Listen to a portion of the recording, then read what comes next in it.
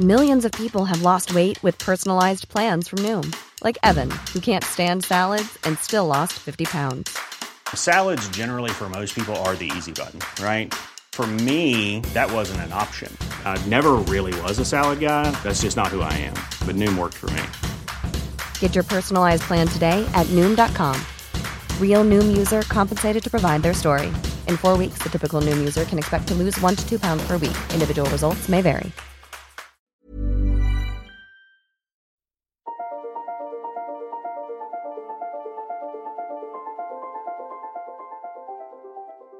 Hello, my name's David Runciman, and this is Past, Present, Future. And this is our short season about the great essays and the great essayists of the 20th century. And today I'm talking about the person that I know a lot of people think is the greatest essayist of the 20th century. It's George Orwell. The essay I'm talking about is The Lion and the Unicorn. It was published in 1941 in the dark days of the Second World War. It's about the war, but it's also about what it means to be English. It's about what it means to be a socialist, but more even than that, it's about what it means to be a hypocrite.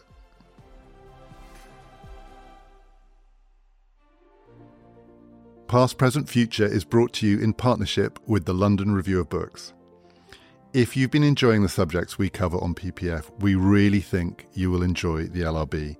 And listeners can subscribe for just £1 an issue for the first 3 months at lrb.me/ppf. Subscribe at lrb.me/ppf.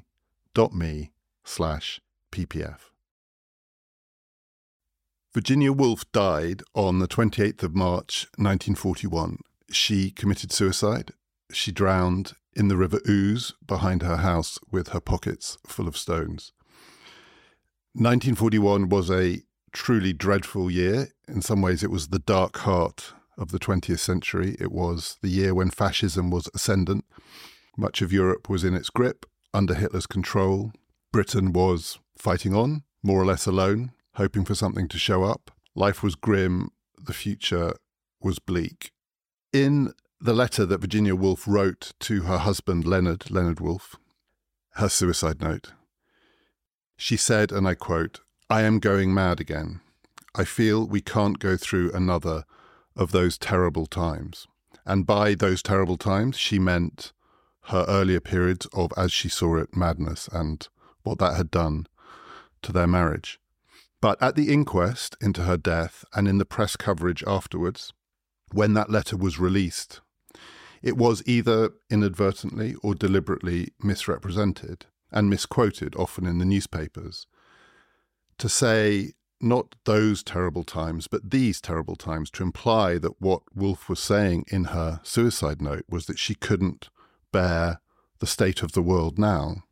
She couldn't bear to live through 1941. Wasn't true, wasn't what she was saying at all.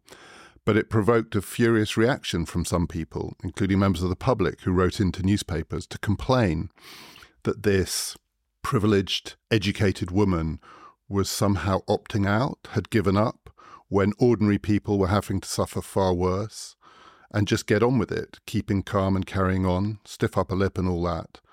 That ordinary English citizens were suffering more than Woolf had ever suffered, and yet here she was saying she couldn't bear it. How were they meant to bear it? People complained. It was grotesquely unfair, and also, in some ways, very English. 6 weeks before Virginia Woolf died, George Orwell, on the 19th of February 1941, published what is perhaps his greatest essay, The Lion and the Unicorn. And it is also very much a product of 1941, and in its case, it is about those terrible times, living through the early part of that year. And it's hard to reconstruct it now. It's hard to imagine how the world looked in February 1941 because no one knew what was going to happen. A realistic appraisal of the future, with Britain fighting on, but effectively fighting alone, was that it was incredibly dangerous and completely unknown. And the unknowns included the things that would have been known by the end of the war that completely changed its character and the direction of history. In February 1941, the Nazi-Soviet pact was still intact. By the summer, Hitler had broken it and committed one of his fatal hubristic mistakes, invading the Soviet Union. By the end of the year, the Japanese had attacked Pearl Harbor and the United States had finally joined the war, and Britain was very much no longer alone. But in February 1941, none of that was known. And this essay is written in the light of that, including the real possibility of defeat. Perhaps not at the forefront of Orwell's mind, invasion, although still that was a possibility, but certainly defeat. The other thing that's hard to reconstruct when thinking about Orwell in 1941 is that he wasn't yet the person that we now think of as George Orwell. That is, he hadn't become world famous, a world historical figure, one of the most important writers, one of the most important people of the 20th century. All of that was to happen after the war because of the two books that he wrote, Animal Farm in 1984, that made him world famous and for which he is now primarily known. In 1941, he was relatively well known in his own country. He was a successful novelist, not particularly successful, but successful enough. He was an extremely well-regarded journalist. He was a jobbing book reviewer. He was an occasional contributor to the BBC. He was a man of letters. He was all of those things. He wasn't yet George Orwell. I mean, he wrote under that name. He was born Eric Blair. But he wasn't the person who was going to become an adjective, Orwellian. He was the person who wrote essays like The Lion and the Unicorn. And that's partly because Orwell's subject, the thing that allowed him to write the books that made him what he became, only happened after the Second World War. It turned out that his subject was Stalinism and the triumph of Stalinism, the victory of Stalinism by 1945, which gave him the subject matter for his two best known, perhaps his two great books, 1984 and Animal Farm, because at the heart of those books is Orwell's understanding that Stalinism, which is a monstrous, bastardized, cruel version of politics and of life, has at its heart, nonetheless, the thing that Orwell believed in, which was socialism. It was the monstrous, bastardized, warped, world turned upside down version of socialism, and that gave him his subject matter. In 1941, he wasn't really thinking so much about Stalinism, though a bit. He was, like everyone else, thinking about the threat of fascism. And fascism wasn't Orwell's subject because he wasn't really interested in it, in the sense he didn't have much to say about fascism. It was just the void. Stalinism was the warped version of something that Orwell didn't just understand but believed in. Fascism was just the enemy. There's a Manic Street Preachers song. It's about Orwell and the Spanish Civil War, and it has in it the line, "If I can shoot rabbits, then I can shoot fascists," which I always thought came from Orwell until I looked it up the other day and discovered it didn't. But it still sums up, in this sense, an Orwellian view of the world, which is what you do with fascists is you fight them. There's not that much to think about. In 1941, Orwell had to, and in this essay he does, briefly contemplate the possibility that fascism will win. But he hasn't got anything to say about that. The victory of fascism is just the void. It is just the end. So his subject in this essay is not Stalinism, and it's not fascism. But it is in reaction to fascism. And the essay is about two questions in response to the state of the world in the winter of 1940 to 41, when Britain, and as I'll come on to, what Orwell calls England, is fighting on and fighting alone, somewhat hopelessly, waiting for something to show up. The two questions are not what happens if we lose. They are, first, why and how did England alone resist this? What is the explanation for the fact that England did not succumb to fascism? And I need to say here, and Orwell discusses it explicitly in the essay, he's aware that his readers will be annoyed by the way he conflates England and Britain. He is writing about England. His subject matter here is the English people. But in some contexts, that doesn't really make sense. So, for instance, he's also writing about the empire, and the empire is not the English empire, it's the British empire. And he says in the essay, he knows that Scots and the Welsh will be intensely annoyed to be drawn into this analysis of a nation to which they both do and don't belong. But for his purposes, he wants to conflate England and Britain because it's the English character he's interested in. So I'm going to follow him in this, even though it doesn't always make sense for the reasons Orwell acknowledges. He's talking about why the English didn't succumb, what enabled them to resist. That's question one. Question two is, how is this war going to be won? How is the worst thing to be avoided, the void, the emptiness of a fascist triumph, or at least fascism remaining dominant and ascendant, going to be avoided? And the point of the essay is to say the answers to these two questions are different. So the reasons why England didn't succumb cannot be the answer to the question of how this war is going to be won. And The Lion and the Unicorn explains the difference between these two questions. It's an essay written in response to fascism. It's not about fascism.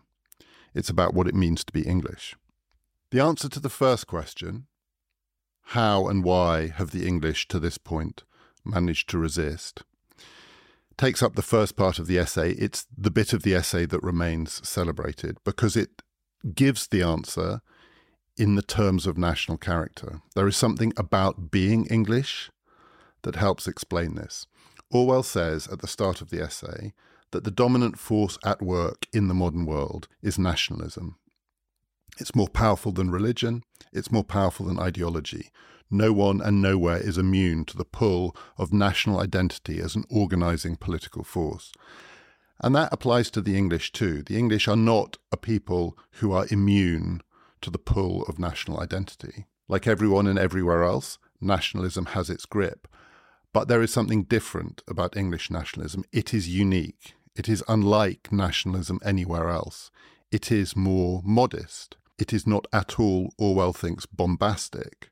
It is not aggrandizing. It is nothing like German nationalism, or even French nationalism, or Italian nationalism. It is quintessentially English. There's something private or inward about it.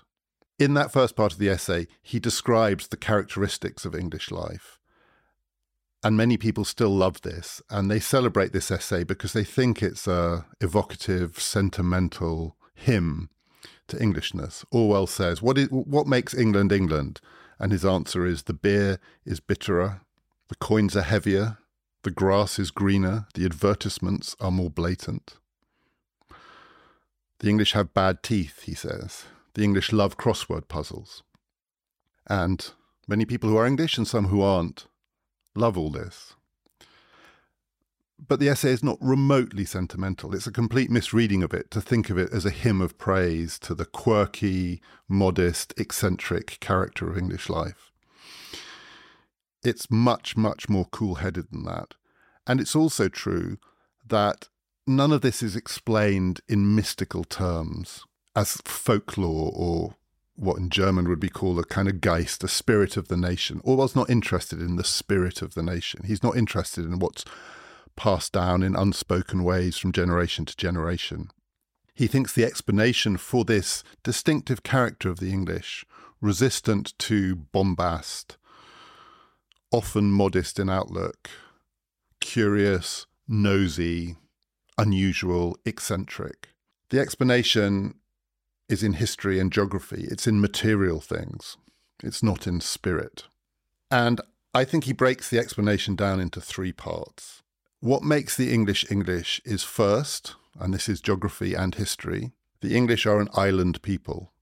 Obviously, this is where England and Britain get confused because England is not an island. It has a land border with Scotland and a land border with Wales. But nonetheless, in outlook, the English are an island people. And why this matters in hard political terms is that it means that English power has primarily been projected through a navy and not through an army. And that really matters, Orwell thinks. Unlike continental Europe, where state power historically has primarily manifested in the form of an army, a standing army, an army present in the life of the nation, visible on the streets, called out to police cities. And fascism for Orwell is a hyper-manifestation of this. In England, the main power of the state is outside the nation. It is literally outsourced. At some level, it is out of sight, out of mind. A naval people don't encounter the power of their state in a direct way because they don't see it. And that explains what Orwell thinks is one of the distinctive features of English public life, which is that people do not respect or even fear armed force, the army. Through the 19th century, through into the 20th century, the English used to mock the army. They had no respect for soldiers. They would jeer at them in the streets. He says in this essay, the army might like to march goose-stepping with jackboots on because soldiers tend to value that kind of thing, but the English would laugh at them. The English people would laugh at them. The English, in a sense, respect their navy because they don't really think about it, because they don't have to think about it, and they don't encounter the army as part of the life of the nation. Orwell has a phrase for England. He says, in contrast to the militarized police states of Europe, he says it is a loose maritime democracy. And the key word there is maritime. A loose maritime democracy, he says, of strikes and slums and political parties. It has squalor in it. It has dissent in it. It has rigid social stratification in it. It has a version of democracy in it. What it does not have is direct state control through an armed force. Second, as a naval people, that is a people whose power is projected overseas through its navy, Britain, and I have to say Britain here, also acquired an empire. This is an imperial people. British power and British wealth, a lot of it, rests on its imperial possessions. England is still an industrial nation, a coal mining nation. Many of its people, its ordinary people, work in big industries. It's a dynamic nation in some ways. It's a prosperous nation relative to some others.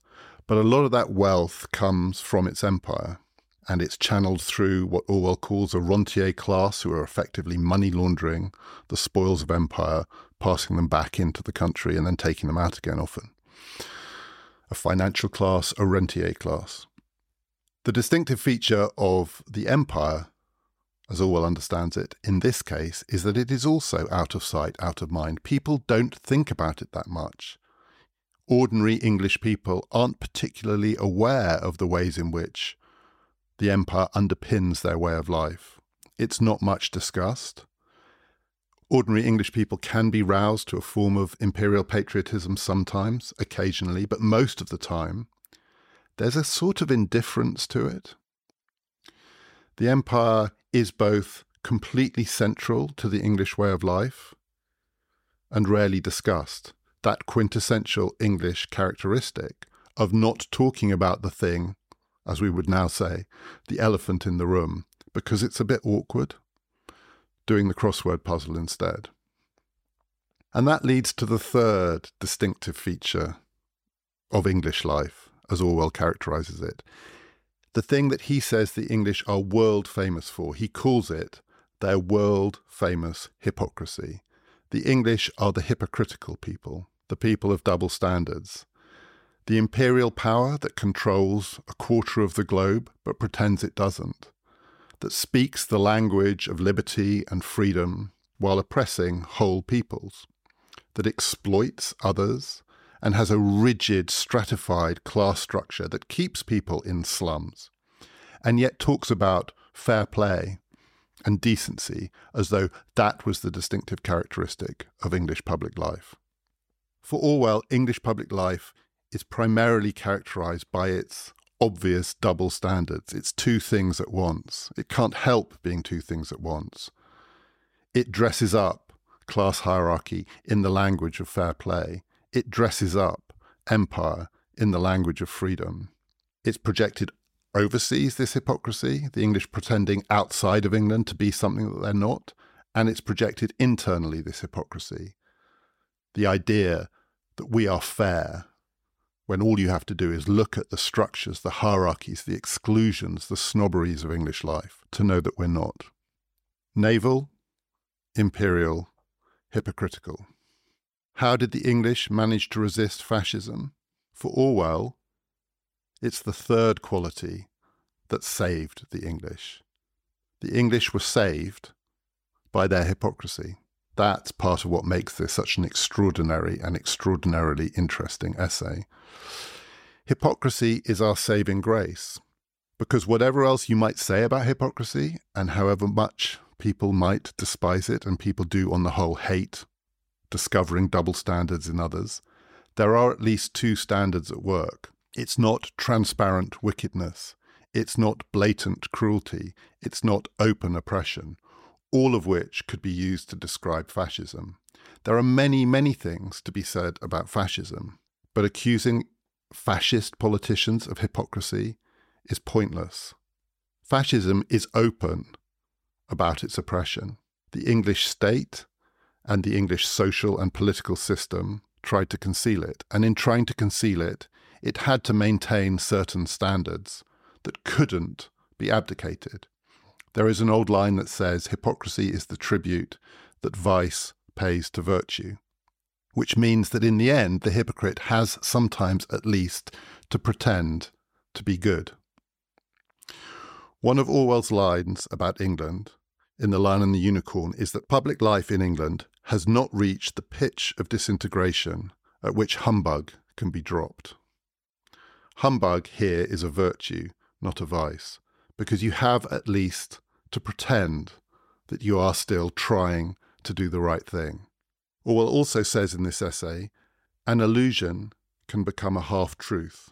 A mask can alter the expression of a face. One of the aphorisms for which he is still well known is Orwell's line that at 50, everyone has the face he deserves, which is sometimes taken to mean, if you live a dissolute, wicked life, by the time you're 50, it'll show in your face. But I think what it really means is that we all wear a mask. We're all hypocrites. We all put on a performance. By the time you're 50, the mask is you. You've chosen your mask. The mask of English public life is that the English are a decent people. In many ways, the English are not a decent people. Certainly their ruling class are not decent people, Orwell thought. He thought they were fools and they were charlatans. But nonetheless, that pretense was one of the things that saved the English, because under those conditions, fascism is impossible. And in this essay, Orwell explains why appeasement finally turned not into surrender, but into resistance. And his answer, it sounds too simplistic to be true, and in many ways it probably is, but it has some truth in it, some half-truth in it.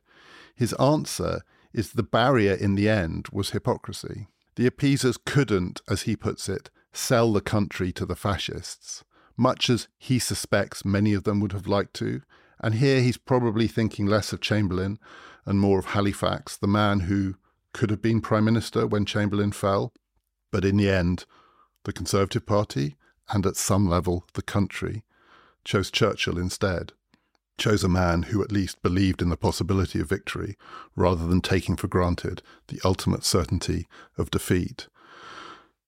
But what saved the country from being sold in the way that Orwell believed other countries had been sold out to fascism was this belief in keeping up appearances, the out of sight, out of mind, double standard, hypocritical quality of the English that stops people from doing the wickedest things. Hypocrisy saved the nation. That's the answer to question 1. So then what's the answer to question 2? And this really is the point of Orwell's essay, and this is what the second part of it elaborates, which is not where you get the bits that people like, whimsical hymns of praise to the English countryside. It's where you get hard-nosed socialism. Orwell insists that hypocrisy will only take you so far. It'll only stop you from doing the worst thing. It's not enough to fight and win a war against a ruthless, brutal, determined enemy. Because with that hypocrisy, Orwell thought, also went the qualities of the English ruling class, which he characterised as bravery. So in the spirit of doing the right thing, of keeping up appearances, of not letting the side down, Orwell notes that the British ruling classes are perfectly happy to die on the battlefield. Bravery, stupidity, complacency, incompetence, all of these things are consistent with a hypocritical public life because no one ever really faces facts. The elephant in the room is not addressed. Everyone pretends to be something that they're not. And this will take you to the point where you won't sell the country out, but it won't take you any further than that. And Orwell's reading of the history of England, of Britain, of the British Empire is that incompetence rises under this kind of system. Terrible mistakes are made. And finally, the English people were facing a war in which that just won't cut it anymore. You can't muddle your way through a war against fascism. You can't win it by refusing to face facts. Hypocrisy has to be replaced by something else. Even when we're on a budget, we still deserve nice things. Quince is a place to scoop up stunning high-end goods for 50 to 80% less than similar brands. They have buttery soft cashmere sweaters starting at $50, luxurious Italian leather bags, and so much more. Plus, Quince only works with factories that use safe, ethical, and responsible manufacturing. Get the high-end goods you'll love without the high price tag with Quince.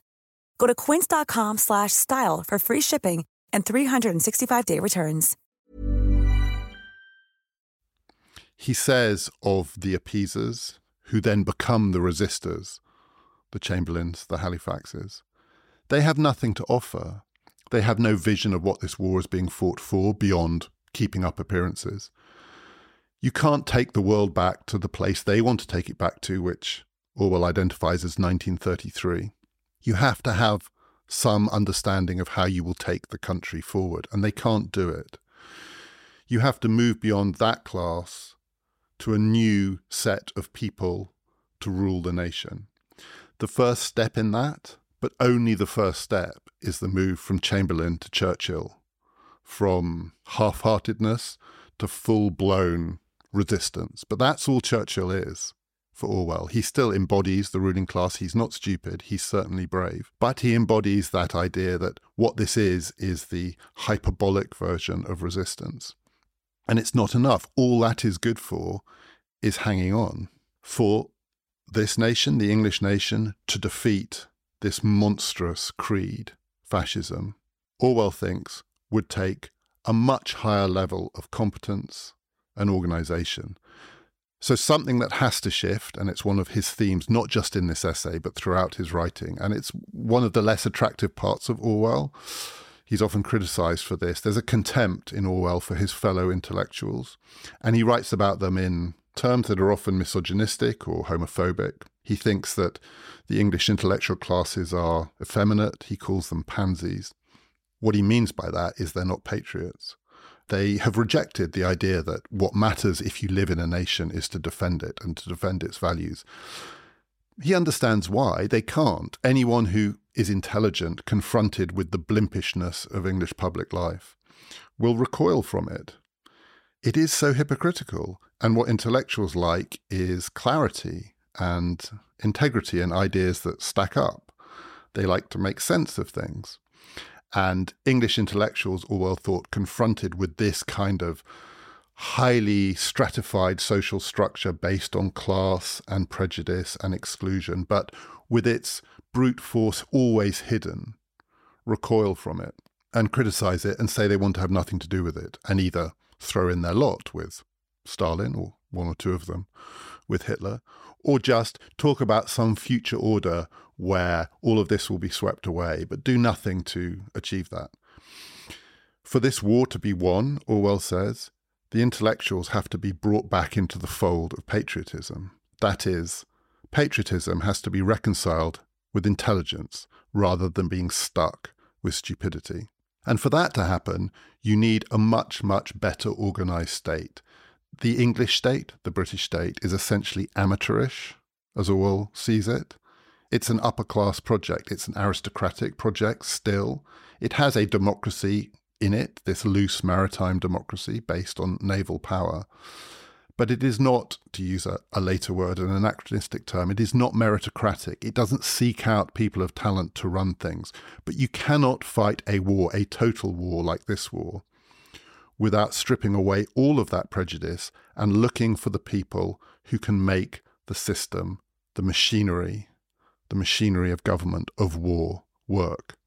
The army, Orwell thought, was still, in 1941, in the grip of the stupid people. But he had much greater hopes, particularly for the Air Force, a new branch of British power, where meritocracy was built into it, because you had to hire the people who knew how to fly the planes, how to build the planes, how to mend the planes. You couldn't just recruit them from the English public schools.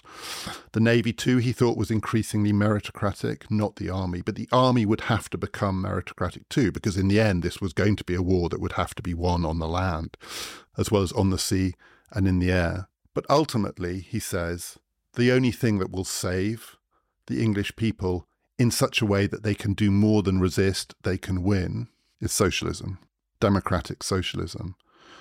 The English state, the British state, will have to become a socialist state, because under these conditions of total war, that level of organisation, of integration of the economy, of co-option of the working people of the nation into a political system that they can openly believe in rather than simply being roused to occasional moments of patriotic fervour, requires socialism.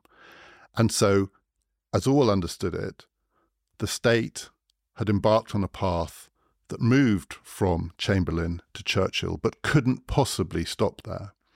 And for the war to be won, it had to go beyond Churchill to someone or something else, a socialist government.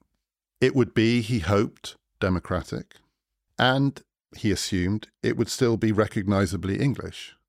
This would still be the English version of democratic socialism, so it would be a little bit hypocritical. It would have its double standards. It would still be trying to keep up appearances and fair play. In one of the more chilling lines in the essay, he says of this thing he thinks has to come if the war is to be won. Under English democratic socialism, we will still shoot the traitors, but we will give them a genuinely fair trial. It won't be a show trial. Show trials are not hypocritical. Show trials are blatant displays of transparent force because they are nothing but lies. Stalinist show trials are lies. Orwell had a vision of an English socialist state in which the traitors would be shot after a fair trial. And there would still be the use of the power of the state to co-opt the nation in the state's projects, but he thought there would also be freedom of speech and freedom of expression. Coercion and freedom would go together. These would be the double standards of the English state, because they are in many ways the double standards of modern political life. But it would be socialist, and it would have to be socialist. Centrally organised, centrally run, involving the workers, as Orwell saw it, hoped, meritocratic. You can't win a war like the war against fascism by running the state like the English had run theirs for the past 100 years. And Orwell was, I want to say, half right. I don't think it's even half right, but he wasn't completely wrong. That progression did happen. The sequence of English political life does go Chamberlain, Churchill, Attlee. And the government that came after the Churchill government, that didn't win the war, but was part of the victory, was a version of a socialist government, not the kind I think that Orwell had in mind quite, but more socialist than anything the British state had ever seen. And in that progression from Chamberlain to Churchill to Attlee, many of the class structures of English life were swept away. The British state did become, in some ways, more meritocratic. It certainly became much, much more centrally organised. Orwell was by no means alone in thinking that the Second World War had changed the conditions of democratic politics, because the war had required so much centralised state control that there was no going back. And he was right about that. Some people lamented it. Hayek, writing at the same time, thought this was the beginning of the end, that the inevitable triumph of a form of socialism after the war would be the destruction of freedom. The Frankfurt School, the members of the Frankfurt School who left Germany, fled Germany to get away from Hitler, relocated to the United States, and noted that the United States was acquiring not quite fascistic or Stalinist qualities, but that level of centralized state control through the federal government that meant that there was a family resemblance now between all of the major states of the world, that the war had done this to them. It had created overlapping conditions of centralized control, of authority, of coercion. Orwell's take on that is that it had to be channeled in the direction of democratic socialism, and to some extent from 1945 to 1950-51, in the case of the British state and the English people, it was. And many of the institutions of English public life were upended during that period. It's also true that one of the things that Orwell identified also came to pass. In The Lion and the Unicorn, and I don't think he's solely thinking of the English here, but he thinks this is a distinctively English characteristic. He notes in 1941, thinking about the previous decade, say, that one of the changes in English social life was the increasing democratization of culture. The rich and the poor, who are so divided by class and so stratified by history, nonetheless, under conditions of modern consumer leisure, are starting to overlap in their experiences of radio and film, and, as Orwell says, the books they read, which would not have been true 50 years earlier or 100 years earlier. There were hints of it earlier. There's a little bit of cultural democratization in the age of Dickens, but it's mass media leisure that makes the difference, radio and film. And also, in another completely memorable phrase from this essay, what Orwell calls the naked democracy of the swimming pool, meaning the Lido, the place where people go to swim. The swimming pool was where class divisions fell away. There might be a fast lane, a medium lane, a slow lane, but there's not an upper class lane, a middle class lane, and a working class lane. And this is, Orwell thinks, distinctively English. In the United States, he would be very well aware swimming pools are socially stratified. People are included and people are excluded on the basis of race. The English loose maritime democracy is also the naked democracy of the swimming pool. And that trend that Orwell identified did accelerate during and after the war. England did become a less socially stratified nation because of some of the ways in which the classes were conjoined in shared leisure and cultural activities. But he's not even half right, really. In most respects, what Orwell says in The Lion and the Unicorn did not come to pass. And the predictions that he made, the certainty, in a very Orwellian way, with which he expressed them, was greatly overdone. First, it didn't happen during the war. So Orwell's assumption in early 1941 is this will have to take place under wartime conditions, the shift to socialism, so that the war can be won, because there is no other way for the English to defeat fascism. And he's still assuming at this point that the English, the British, will have to defeat fascism. He says in this essay, we now at least have dropped the illusion that some people might have had in the early days of the war, that ultimately the Russians will do our fighting for us. February 1941, he thinks that is now clearly an illusion. But it wasn't an illusion. In the end, it was the thing that had to come to pass for the war to be won. Not that the Russians would do the fighting for the English, but the Russians would do an awful lot of the fighting alongside the English, along with the Americans. The English state did not reform itself to win the war. The English state hung on, the British state hung on long enough to be joined in the war by the people who could win it. And it was only when the war ended that the shift happened, that the victorious Churchill was ejected in a democratic election and replaced by Attlee. That's not what Orwell had in mind. The transformation was a transformation within the terms of loose maritime democracy. It wasn't the shift that he thought the war would necessarily bring in its wake, which is a permanent move from one way of organising a state to another. He also assumes that as part of that shift, certain institutions would simply have to go.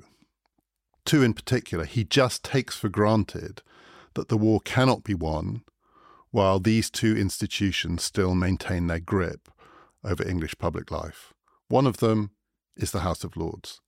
He says of this socialist government that he imagines will have to come in sooner rather than later so that the war can be won, that it probably won't abolish the monarchy, so in that way it'll still be distinctively Englishly hypocritical. A socialist monarchical government, what the hell is that? But of course, obviously, it goes without saying, it will have to abolish the House of Lords. And the second great English institution or set of institutions that will have to be abolished are the public schools, what the English call the public schools, which are really the private schools, another classic piece of English humbug. Orwell says in The Lion and the Unicorn that it may be true that the Battle of Waterloo was won on the playing fields of Eton, but, he says, every other war has nearly been lost there, starting in the 50s. And one of the extraordinary things about reading an essay published in 1941 is that he talks about the 50s, he calls them the 50s, and he means the 1850s, starting with the Crimean War and ever since. Each war that this hypocritical people undertake, to start with, is a disaster because the incompetents are in charge, and the incompetents are the products of its grotesquely stratified public school system. They aren't there on merit. They're there because of who they know. And the only way wars are ultimately won is to get rid of that lot and to replace them with people who know what they're doing. And in the previous wars, it didn't require the complete reform of the institutions of English life. It was possible still somehow to fudge it, but not, he thinks, as seen from 1941, not in the war that the English people were currently undertaking, the war against fascism. The fudge is no longer possible. The non-hypocritical nature of fascism means that simply responding to it with more humbug won't do it. Those schools have to go. And if they don't go, then democratic socialism is impossible, he thought. Well, they didn't go, nor did the House of Lords. The Attlee government could have abolished the public schools, could have made it impossible for them to continue to function. It certainly could have abolished the House of Lords. The Attlee government had a thumping majority in Parliament, and there were many, many things it could have done. But like all governments, under democratic conditions, it had to prioritise, and it had, in its own mind, more important things to do. The creation of the National Health Service, the establishment of NATO, trying to make sure that Britain had a nuclear weapon. The House of Lords survived. The great public schools survived. It needs to be remembered that Attlee was also a product of one of those schools, Haileybury, as was Orwell, who went to Eton. Full disclosure, as did I. Those schools are still with us. And when Orwell says that it is the characteristic of English life that all the wars are nearly lost because the Etonians are still in charge, to have lived through English public and political life for the last decade is to realise that nothing has really changed. If, I don't want to call it a war, but if the great Brexit battles are part of this long history of what happens when the English people try to assert themselves and try to create for themselves a new destiny, it was still left in the hands of Etonian incompetence. And we are now where we are. And the third thing I think that Orwell missed was he thought that the naked democracy of the swimming pool was part of a coherent trend towards the equalization and democratization of political life. That as cultural forces break down class divisions, that will feed back into politics. And in some ways, that's part of a trend that is now inexorable towards a more equal nation and therefore, by definition, a more socialist nation. But you could argue the opposite happened and continues to happen. Leisure, culture is always being democratized by the forces of modern mass consumption. This is no longer maybe the naked swimming pool democracy, but it's the naked Netflix democracy. Whatever it is that forces people from different backgrounds and different classes and with different experiences and expectations of life into the same pool of experience is being accelerated by modern technology, by modern capitalism. There's more and more of it, but it doesn't feed into political institutions. In a way, you could say, it's a distraction. It's a displacement activity. The House of Lords is still here. The public schools are still here. Attlee's socialism did not lead to the entrenchment of democratic socialism in the British state. After the sequence Chamberlain, Churchill, Attlee, comes Churchill again. And more hypocrisy, because Churchill and the Conservative Party embrace the half-and-half socialist reforms of the Attlee government. And there's a new humbug settlement in British public life in the loose maritime democracy and the naked democracy of the swimming pool. And on it goes. It's a continuation of the story that Orwell describes. It's not a rejection of it. There isn't that clean break. During the war, the clean break doesn't happen. After the war, there is a break, but it's not a clean break because it's a twist or turn in the long story of electoral democracy, the world of the slums and the strikes and political parties that Orwell recognised all too well. And for each twist, there is another twist, and for each turn, there is another turn. It is more a story of continuation than of fundamental and permanent change. And yet, as Orwell would certainly acknowledge after the war, there were worse things. This is still recognisably the humbug version of democratic politics, the English version, the quintessential English version, double standards and hypocrisy, doing the right thing for the wrong reasons, doing the right thing just to keep up appearances, muddling along, muddling through. What's worse than that are the things that Orwell describes in the two books that made him George Orwell, world historical figure. Because whatever else you might want to say about what is described in Animal Farm and in 1984, it is the antithesis of hypocrisy. A world in which the lies are so blatant that it can say on the government buildings, war is peace, is not a hypocritical world. It is a lying world. It is an empty world. It is the void. It is, to use a phrase that comes from The Lion and the Unicorn and becomes the defining image of 1984, a boot stamping on the human face forever. That's, in 1941, Orwell's image of fascism. It becomes his image of Stalinism. In Animal Farm, its best-known line, all animals are created equal, but some are more equal than others. That's not hypocrisy. Hypocrisy is pretending to be good. There's no pretense there. It's just a lie. It is an untruth dressed up as a truth. That's the end of hypocrisy, and that's the beginning of the end of everything. There are worse things, is Orwell's theme, than English humbug, much as he hoped in 1941 that finally, it would be possible for England to be free of it, at least to the extent that it could grasp its political destiny, which was to become a democratic, socialist nation. It didn't happen. The humbug continued. But it's also in keeping not just with the spirit of that essay, What Happened, but really with Orwell himself, because Orwell was quintessentially English. It's hard to think of a more English writer than Orwell in Orwell's own terms, partly because he was himself a man of double standards, of humbug, of hypocrisy. He was the Etonian who spent part of his life pretending to be a tramp. He was the passionate anti-imperialist who also served as a Burmese imperial policeman. He was the intellectual who loathed intellectuals. Orwell is the thing that he describes, and his attitude to Englishness is the thing that he described. So some people read The Lion and the Unicorn, and they read it as a hymn of praise to the English people, and that's clearly wrong. And yet you can see why, because there's a kind of love there. There's a reverence. Something about being English for Orwell is magical. And at the same time, in the same essay, he is quite clearly contemptuous of it. There are many aspects of the English that he loathes. He can't bear it And like everyone, he can't really bear the hypocrisy at the same time as recognising that it was, briefly, the saving grace of the English people.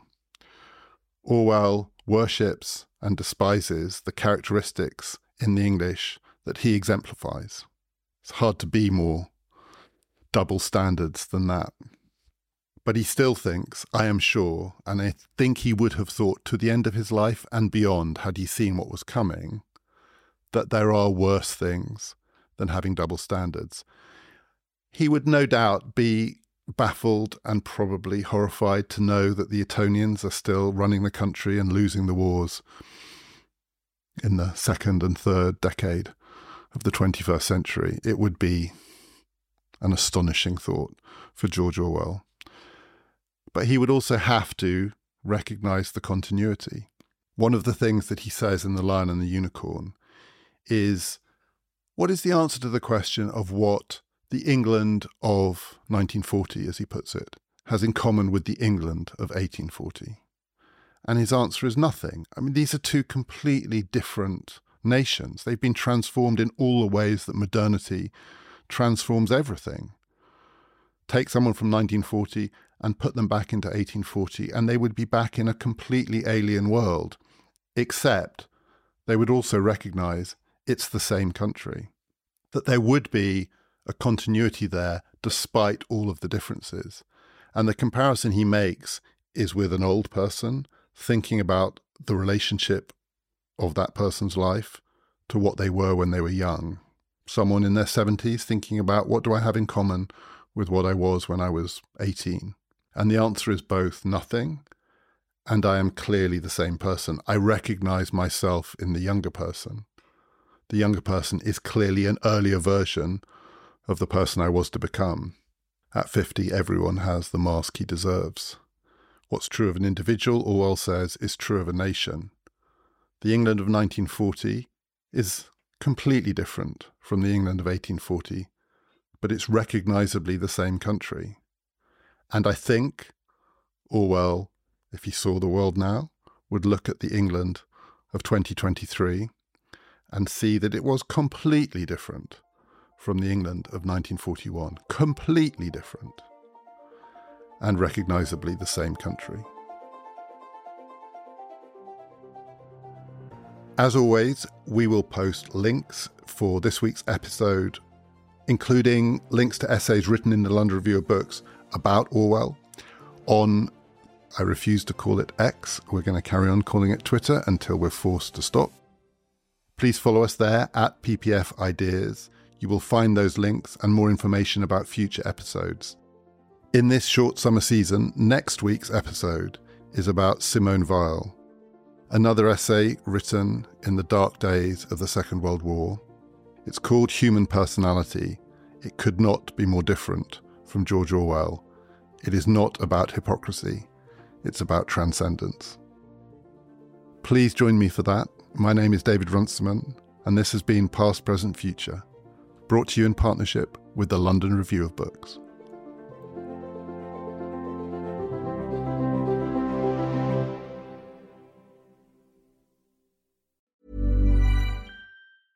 Even when we're on a budget, we still deserve nice things. Quince is a place to scoop up stunning high-end goods for 50 to 80% less than similar brands. They have buttery soft cashmere sweaters starting at $50, luxurious Italian leather bags, and so much more. Plus, Quince only works with factories that use safe, ethical, and responsible manufacturing. Get the high-end goods you'll love without the high price tag with Quince. Go to quince.com/style for free shipping and 365-day returns.